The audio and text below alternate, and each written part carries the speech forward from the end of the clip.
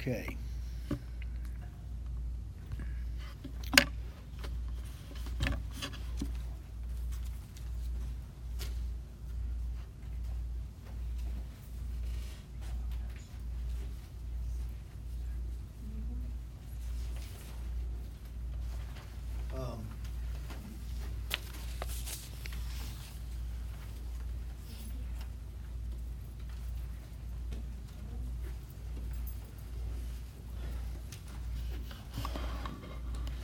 We kind of got a little bit of a head start, I guess Sunday before last, on this topic, and I was kind of late coming to the topic, as a matter of fact, on discipling. And it's not something that we spend a lot of time talking about in church life, and it may be something we need to talk more about. And so it kind of ended up on my radar, on my heart, I guess through the sermon that I preached a couple of weeks ago about Paul, about those that invested in Paul, and then his investment in Timothy, and the challenge and encouragement to exhort Timothy to do the same thing with the people that he was pastoring and leading. And it's something that our church has talked about. We have a spiritual formation team, and they've been putting together thoughts and plans and strategizing and doing some research about the best approach, strategy, maybe, for how to encourage and exhort the church family to be engaged in discipleship. Sometimes I think we make it too complicated. You know, we focus too much maybe on programs instead of what discipleship is really all about. But I think we probably need to talk about it more. It needs to be at the forefront of our focus more, and that maybe we can we'll gain some advantage there and maybe get more motivated or inspired to move forward with it.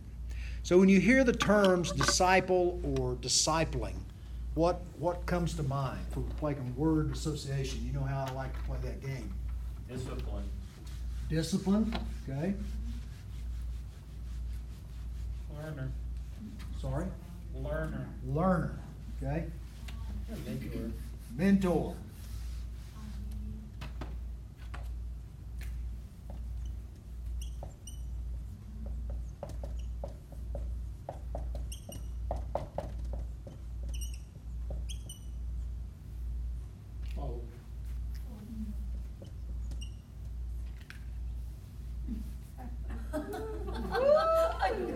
Good catch.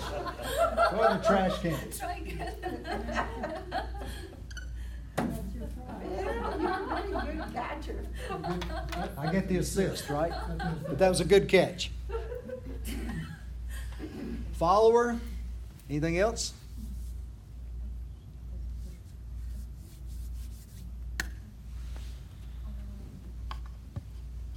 An imitator. Most people, when you think about disciple, they automatically go to the first generation of disciples, the first people Jesus called out to follow him, the 12. It's tempting to go there. There are a lot of ideas about what a disciple should be, you know, and in fact, I would say that even in our churches, we've talked about it and discussed it.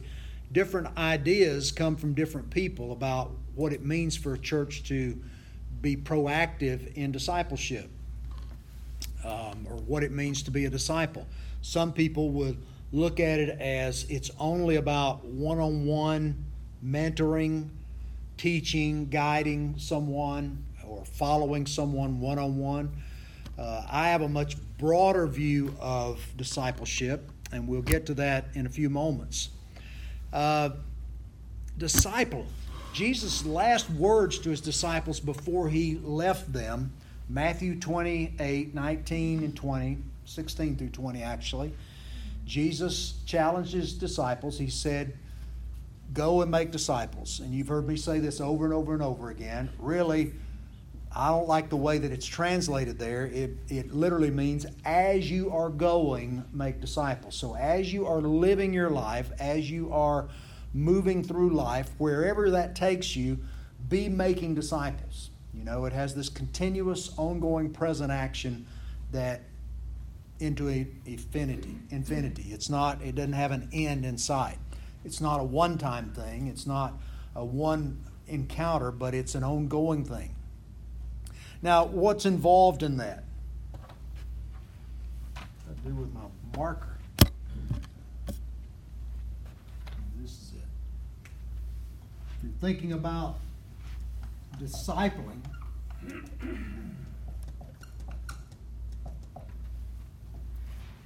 or discipleship,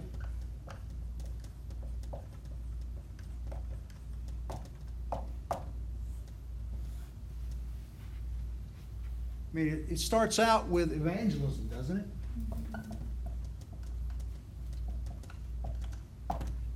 And you can't disciple. I've said before that you can't teach a goat to be a sheep. You just can't. You know, if you've been around any goats for any length of time, they are as contrary to the nature of a sheep as, you know, I mean, it's night and day. Goats are brash, they're loud, they're out of control. You know, I was in West Africa, Ghana or somewhere, and you know, you'd hear them coming from miles around. They just travel in a herd like a wolf pack, and they're just yelling, you know, bah, just going crazy, and it's like their head's been set on fire the way they're going. I don't know if it's because the food's scarce and they're just going crazy doing that, but seeing that depicted, you understand the difference between the docile sheep who is unable, it's defenseless, it's unable to defend itself, it can't see, you know, it's quiet and timid and shy, all these things, and it's a complete opposite picture. But a lot of times we have people in our churches, you know, Jesus used this metaphor of sheep and goats. And so the people who are in the family of God portrayed as sheep versus the goats who are the pretenders. They're the imposters. So you can't disciple someone who's still a goat in their nature. You just can't. So evangelism has to take place first. And then once you do that, you're talking about mentoring, guiding, teaching. We'll unpack that just a little bit more as we move. So a disciple. So discipling, does it involve changing a goat into a sheep? Absolutely. It's got to begin with evangelism. So discipling, we are disciples, right? If we're followers of Christ, we are disciples. Well, a part of that, this is as disciples,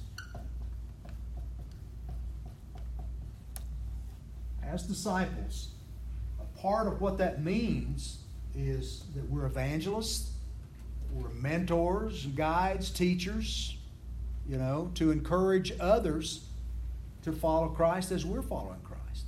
So it absolutely encourages that, includes that. You can't be just, I don't think that you can say, Bob, if I'm presuming upon what you're saying wrongly, you can correct me, but you can't just sit back and say, well, you go win them to Christ and then bring them to me and I'll then take it up and teach them. You know, it involves all aspects of following Christ, which, you know, what did he do with his disciples? He said, I'm going to make you fishers of men. But it also included when he gave his commandment there in Matthew 28, 19 and 20, what did he say? Make disciples, and lo, I am with you. He also said, teaching them all that I've commanded you, didn't he? So discipling there involves evangelism, because he talks about baptizing them in the name of the Father, Son, and Holy Spirit. Well, you do that after they've come to Christ, they've been converted, and then teach them all the things that I've commanded you. So you're teaching the Word of God that he's given us to these people. So this is discipleship, evangelism, and growing. Coming to Christ, being converted, and growing afterward the fact. And you can't separate one out and be a specialist in the other, you know. In fact, we would take issue with somebody who says, I'm an evangelist, I win them to Christ, and then I don't care what happens to them after that. You know, I mean, we know people that have done that, right? We've all done that maybe. Had that attitude, well, you know, maybe I've got the gift of evangelism, so I'm going to win them to Christ. Fine. But that's not the end of it. You know, we want, you have a baby, but you don't just have a baby and then say, hey, we had a baby. Got somebody that's got my name, and walk away and leave them, do you? That baby's going to die, starve to death, or end up being abused in some other way. You have a responsibility to help that baby grow and mature and become a functioning adult, right? So we have the same thing going on spiritually, I think, when we're talking about the kingdom of God and what we do with people. We should be absolutely sharing our faith with them, and then we should be helping them understand all that goes with that once you've come to Christ, right? What are the marks or characteristics of a disciple of God? So we've kind of got into this a little bit, but I've got 1, 2, 3, 4, 5, 6, 7 bullets here that I would describe as characteristics or marks of a disciple of God. First of all, it's one who follows Christ. It's someone who's been called out, summoned by God, and they have chosen to follow God. They have come out from the world to follow Christ.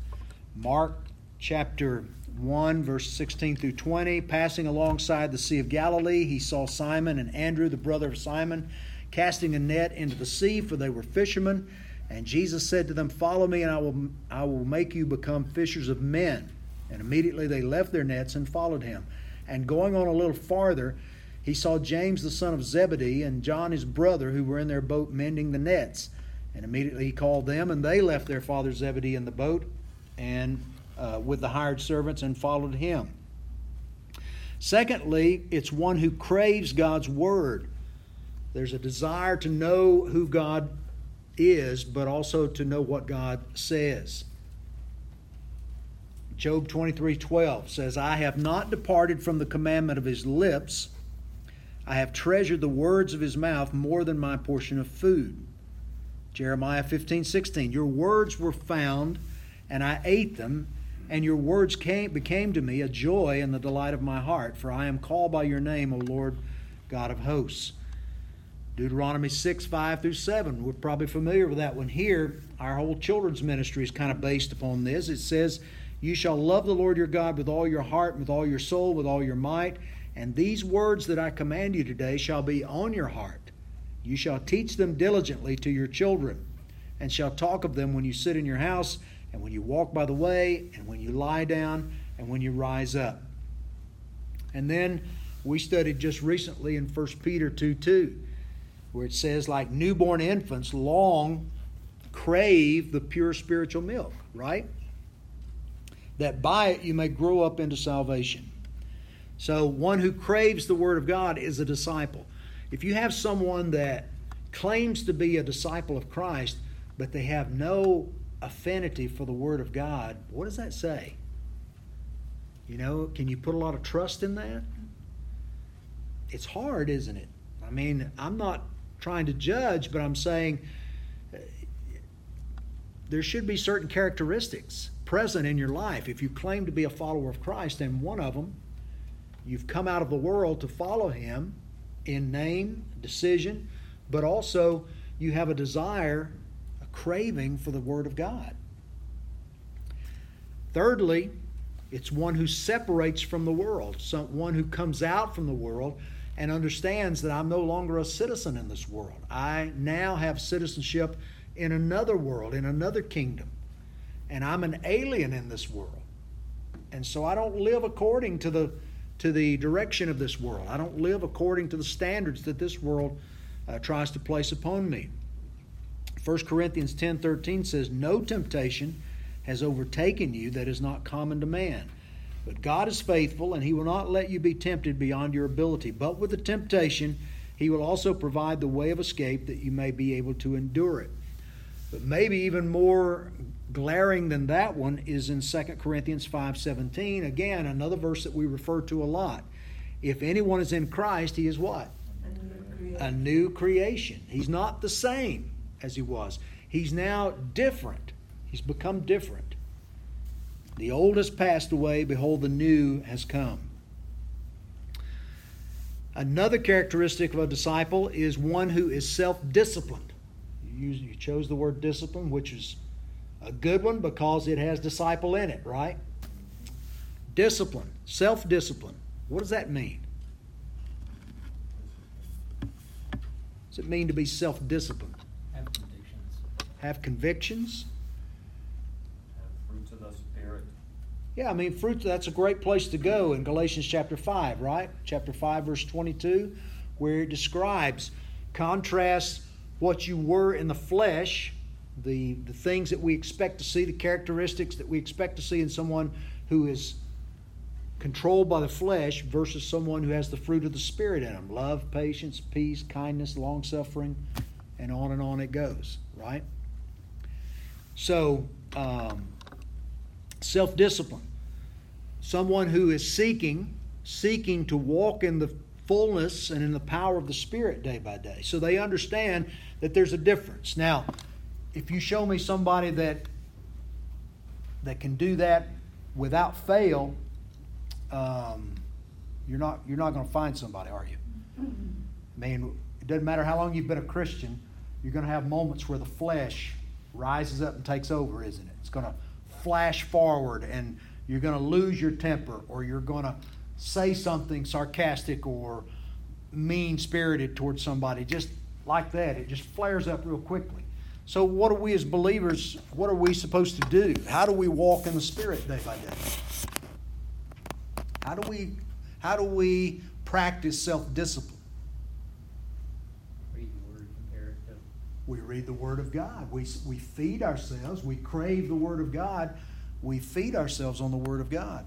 We understand. How would you practice physical self-discipline? Exercise, right diet. So you refrain, you get lots of sleep, you treat your body well, don't you? Because you want it to function at its peak physically. If you're an athlete, these athletes, they sacrifice, don't they? They sacrifice all the good, fun foods to eat. They don't eat ice cream and fat foods and all that stuff. They eat the stuff that's good for them, that's going to help their body optimize energy and perform at a high rate. That's self-discipline. Spiritually speaking, we do the same thing. What are the things that tempt me or lead me away from God or pull me away from the gospel or take my mind off of those things? And you know this. You can point to things in your life. I was joking with Luke yesterday because he took kind of a mini vacation over the weekend.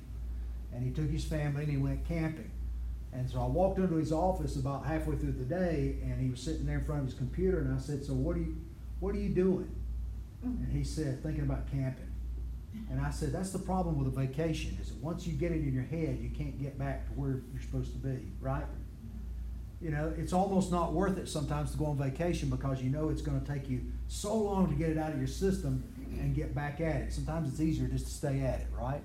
That's a workaholic talking, right? Yeah.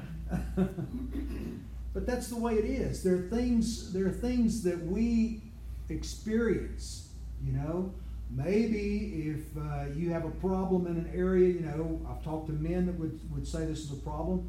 If pornography was a problem, the more you go to it, the more it fuels it.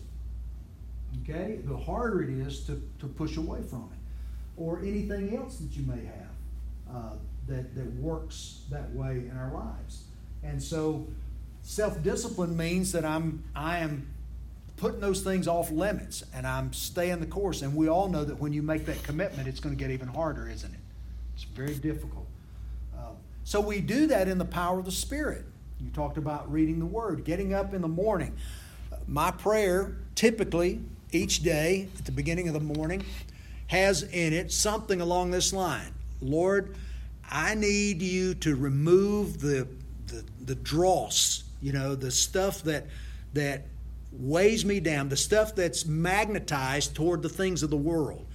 I need you to remove that, and I need for your Spirit to fill me and empower me so that the fruits of the Spirit will prevail today in my life. Now, it still doesn't mean I'm going to be successful, because even though God may move those things out, I have a tendency, to reach out and grab them, pull them back, and stick them in your pocket. I might need that later, right? I might need that anger later, if somebody crosses me and does something wrong. And so self-discipline is a difficult part of what we do. Next, a disciple is one who desires fellowship with other believers. In other words, he has a desire to seek, to encourage, to grow together with God's people. I think I might have used this the other day in a sermon at some point in time, but I've had people, lots of people through the years that will ask me, or they won't have this discussion, do you think you have to go to church to be a Christian? Well, no, you don't have to go to church to be a Christian. But if you're a Christian, you should want to go to church. Why? Because that's where your family is. That's where your people are. And if you don't want to be with your people, if we treated our families that way at home, if your kids or your grandkids or all these things show up at your house and you get in your car and leave every time this happens, what's going to happen? They're going to wonder what's wrong with you, right? You don't feel like you're connected to the family. Why do you not like us? Why do you not want to be with us? It says something, right? It's dysfunctional in some way. Same thing's true with God's people. If you're a true disciple, there's something that draws you to God's people. You're encouraged, you're strengthened, you're challenged, exhorted, all these things to move into a closer fellowship with the Lord and with His people, with the body of Christ. Christ died for the church. So you've got to believe it's pretty important, right? And we're part of the body. We're just part of the body. That's I right. don't need to be hanging out disconnected from a body. Yeah. We're just a part of it. Take your 10 fingers and chop them off and just leave them scattered around the house, because they don't like to hang out together. Why, little finger doesn't like the thumb. The thumb's always horning in, taking over everything. That doesn't work, does it? It doesn't make sense. It's illogical for us. Why would it make sense when it comes to the body of Christ? And the truth is, it really doesn't when we think about it like that. Some scripture verses. Romans 15:5-6 says, "May the God of endurance and encouragement grant you to live in such harmony with one another, in accord with Christ Jesus, that together you may with one voice glorify the God and Father of our Lord Jesus Christ." Acts 2:42, we referenced that on Sunday. They devoted themselves to the apostles' teaching and the fellowship, to the breaking of bread and prayers. So you see this all the way through the New Testament, the people of God coming together. A disciple is one who has a passion for evangelism. Back to Bob's question. Evangelism's got to be a part of our discipleship. 1 John chapter 3, verse 16 through 24 says, "By this we know love, that He laid down His life for us, and we ought to lay down our lives for the brothers. But if anyone," that's an interesting statement. Because we think, by this we know love, that He laid His life down for us.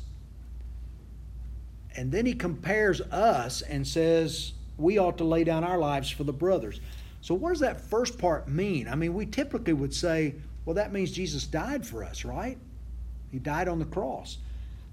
But He's putting us on the same terms, so He's not calling us to die on the cross for our brothers. So it's got to mean something else, doesn't it? What do you think it means? Died to our own, putting our own self first. That's right. Sacrificing for the benefit of others, just as He did for us. He sacrificed to disciple. How many times do you think, we know He didn't because He was perfect, but we've seen it over and over and over through the New Testament when the disciples, the sons of thunder, Lord, you want us to call down fire and lightning and thunder and zap them? What do you think Jesus had to be looking at this and going, What are you talking about? How long do I have to be with you? I mean, how long do I have to keep telling you this? This is not who we are. You know, we love one another. So it's over and over and over. He's having to drill this in. Did that not cost something? Sure it did. It cost something every day. He had to withdraw to the mountains to find replenishment for his spirit and his body because of the crowds that were constantly pressing on him, wanting something from him constantly, over and over. So he laid down his life so that he might disciple, that he might mentor and guide these sheep who needed a shepherd. And he's calling on us to do the same thing, to be willing to invest, to lay down and sacrifice for others, not to die on the cross for them. But if anyone has the world's goods and sees his brother in need, yet closes his heart against him, how does God's love abide in him? Little children, let us not love in word or talk, but in deed and in truth. By this we shall know that we are of the truth and reassure our heart before him. For whenever our heart condemns us, God is greater than our heart, and he knows everything. Beloved, if our heart does not condemn us, we have confidence before God, and whatever we ask we receive from him, because we keep his commandments and do what he pleases. And this is his commandment, that we believe in the name of his Son, Jesus Christ, and love one another just as he has commanded us. And whoever keeps his commandments abides in God, and God in him. And by this we know that he abides in us, and by the Spirit whom he has given us. Disciples, characterized as one who has a passion for evangelism, and also one who perseveres. One who perseveres. One who doesn't just give up. Paul, writing to the Philippians, said, brothers, I do not consider that I've made it my own, but one thing I do, forgetting what lies behind and straining forward to what lies ahead, press on toward the goal for the prize of the upward call of God in Christ Jesus. A true disciple doesn't give up, throw up his hands, walk away, cash in the chips. He has God drawing and pulling him and encouraging him, and he has the Spirit of God in him, pressing him forward. He wants to persevere. He wants to finish the race. He wants to be what God has called him to be and empowers him to be. It's kind of foreign in our culture today, though, isn't it? Any questions on that? I think it's implied that we can't do it alone. That's right. The Spirit of God in you enables us to do this, equips us. And being accountable to somebody else as well fits in there. Being accountable to someone else is important, but ultimately, and I'll say this, I know accountability is important, and I don't want to give the message that it's not. But we also know that we're very capable of lying to each other, aren't we? So Bob can say, Jerry, have you done anything this week that you shouldn't have done? And I can say, no, Bob, why would I have done that? And I can look him straight in the face and lie to him, right? We know, well, that's not what accountability is right. You're absolutely right. But we're natural-born liars. We're not natural-born truth tellers. And so if I want to get away with it, I can get away with it. That's why I've had men come in who, we'll go back to the pornography thing and say, I don't know what to do here. I have this problem, this addiction with pornography. I've been thinking about, if I could get something, purchase it, and put it on my computer. And I said, yeah, but there's always a way around it. Well, what if you held me accountable? And I said, there's still a way around it. I said, if you want to kick this, you know what you do? And he said, what? I said, go home and tell your wife the problem you have and give her the authority to be your accountability partner. Because she'll hold you to it and she'll know when you're lying. She will be able to do that better than anybody. And if you're serious about moving beyond it and having the accountability, then that's the way to go. If you're just looking for something to fool yourself and think you've got accountability, when in fact it's not really accountability because there's no real accountability, right? Are you confused? I am. Well, I am. One accountability too many, wasn't it? Okay, the larger context for discipling. Discipling, as I said earlier, that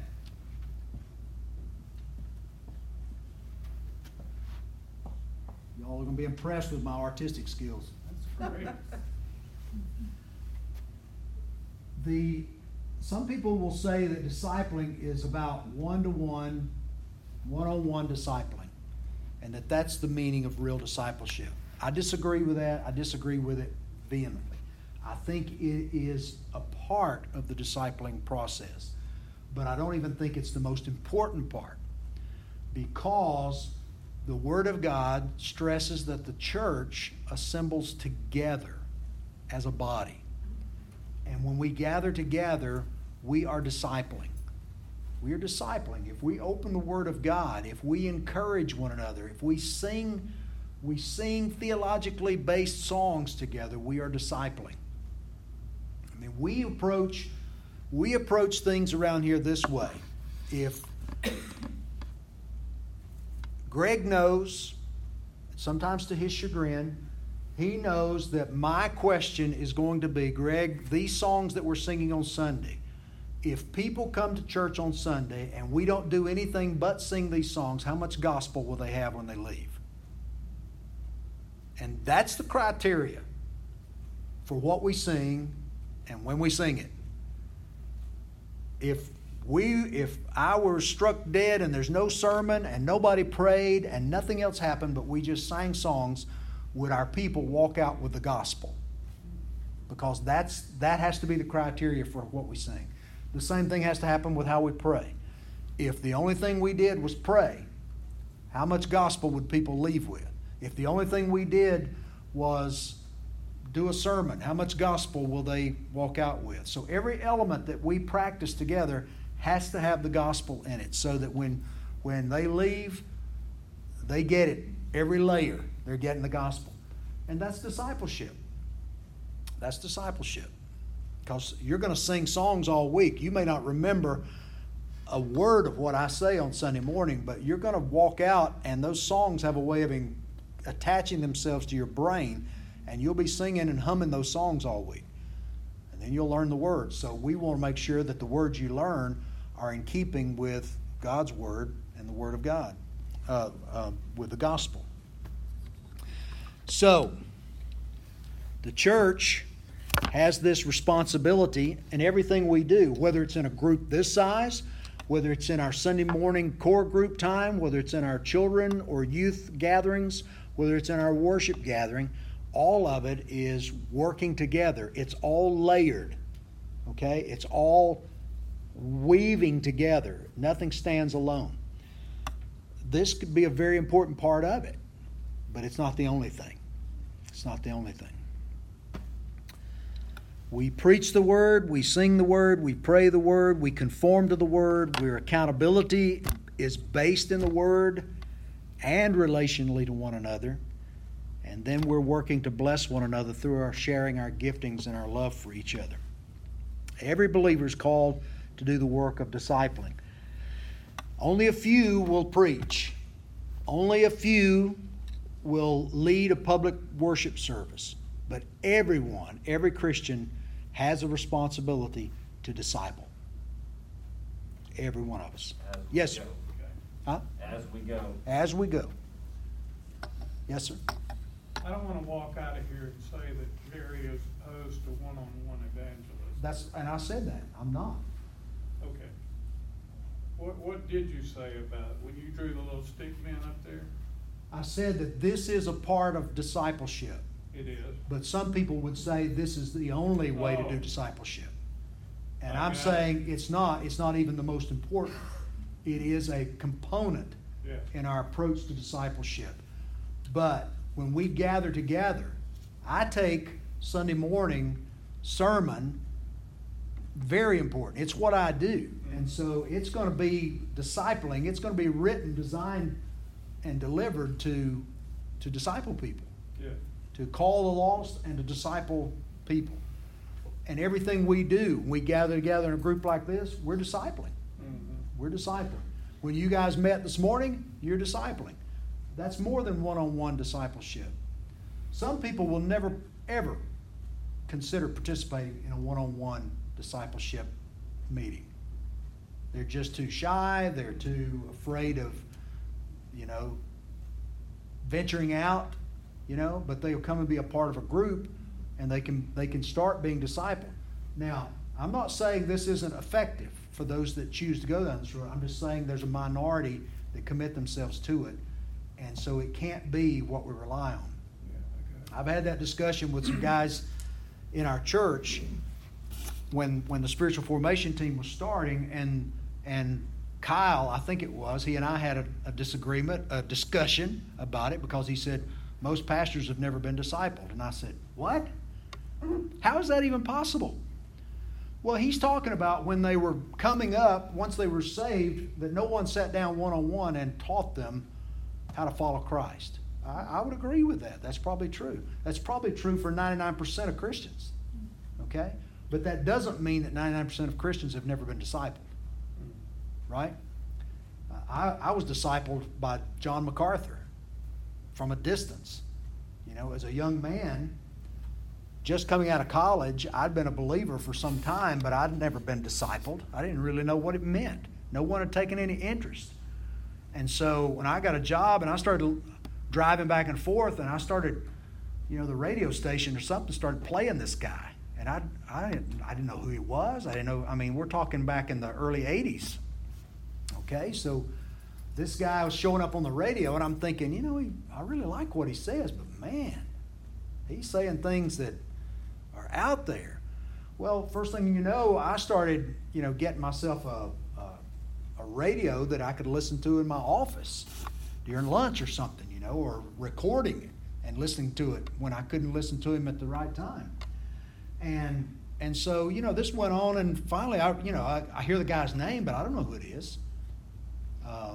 It became years, but I mean, for the last almost 40 years, this man has been discipling me from afar, because I have studied and read most of everything that he's ever said and done. And for the last 51 years, he's been the pastor out there at Grace Community Church, and he has stood the test of time with his walk. And so it's been very influential in my life. So that wasn't one-on-one, but yet it was in some ways. You see what I'm saying? I understand. Okay, all right. I'm old. You got to talk slower. Okay. Well, we're about out of time, and we didn't get finished, but we'll finish up next week. You got any other questions?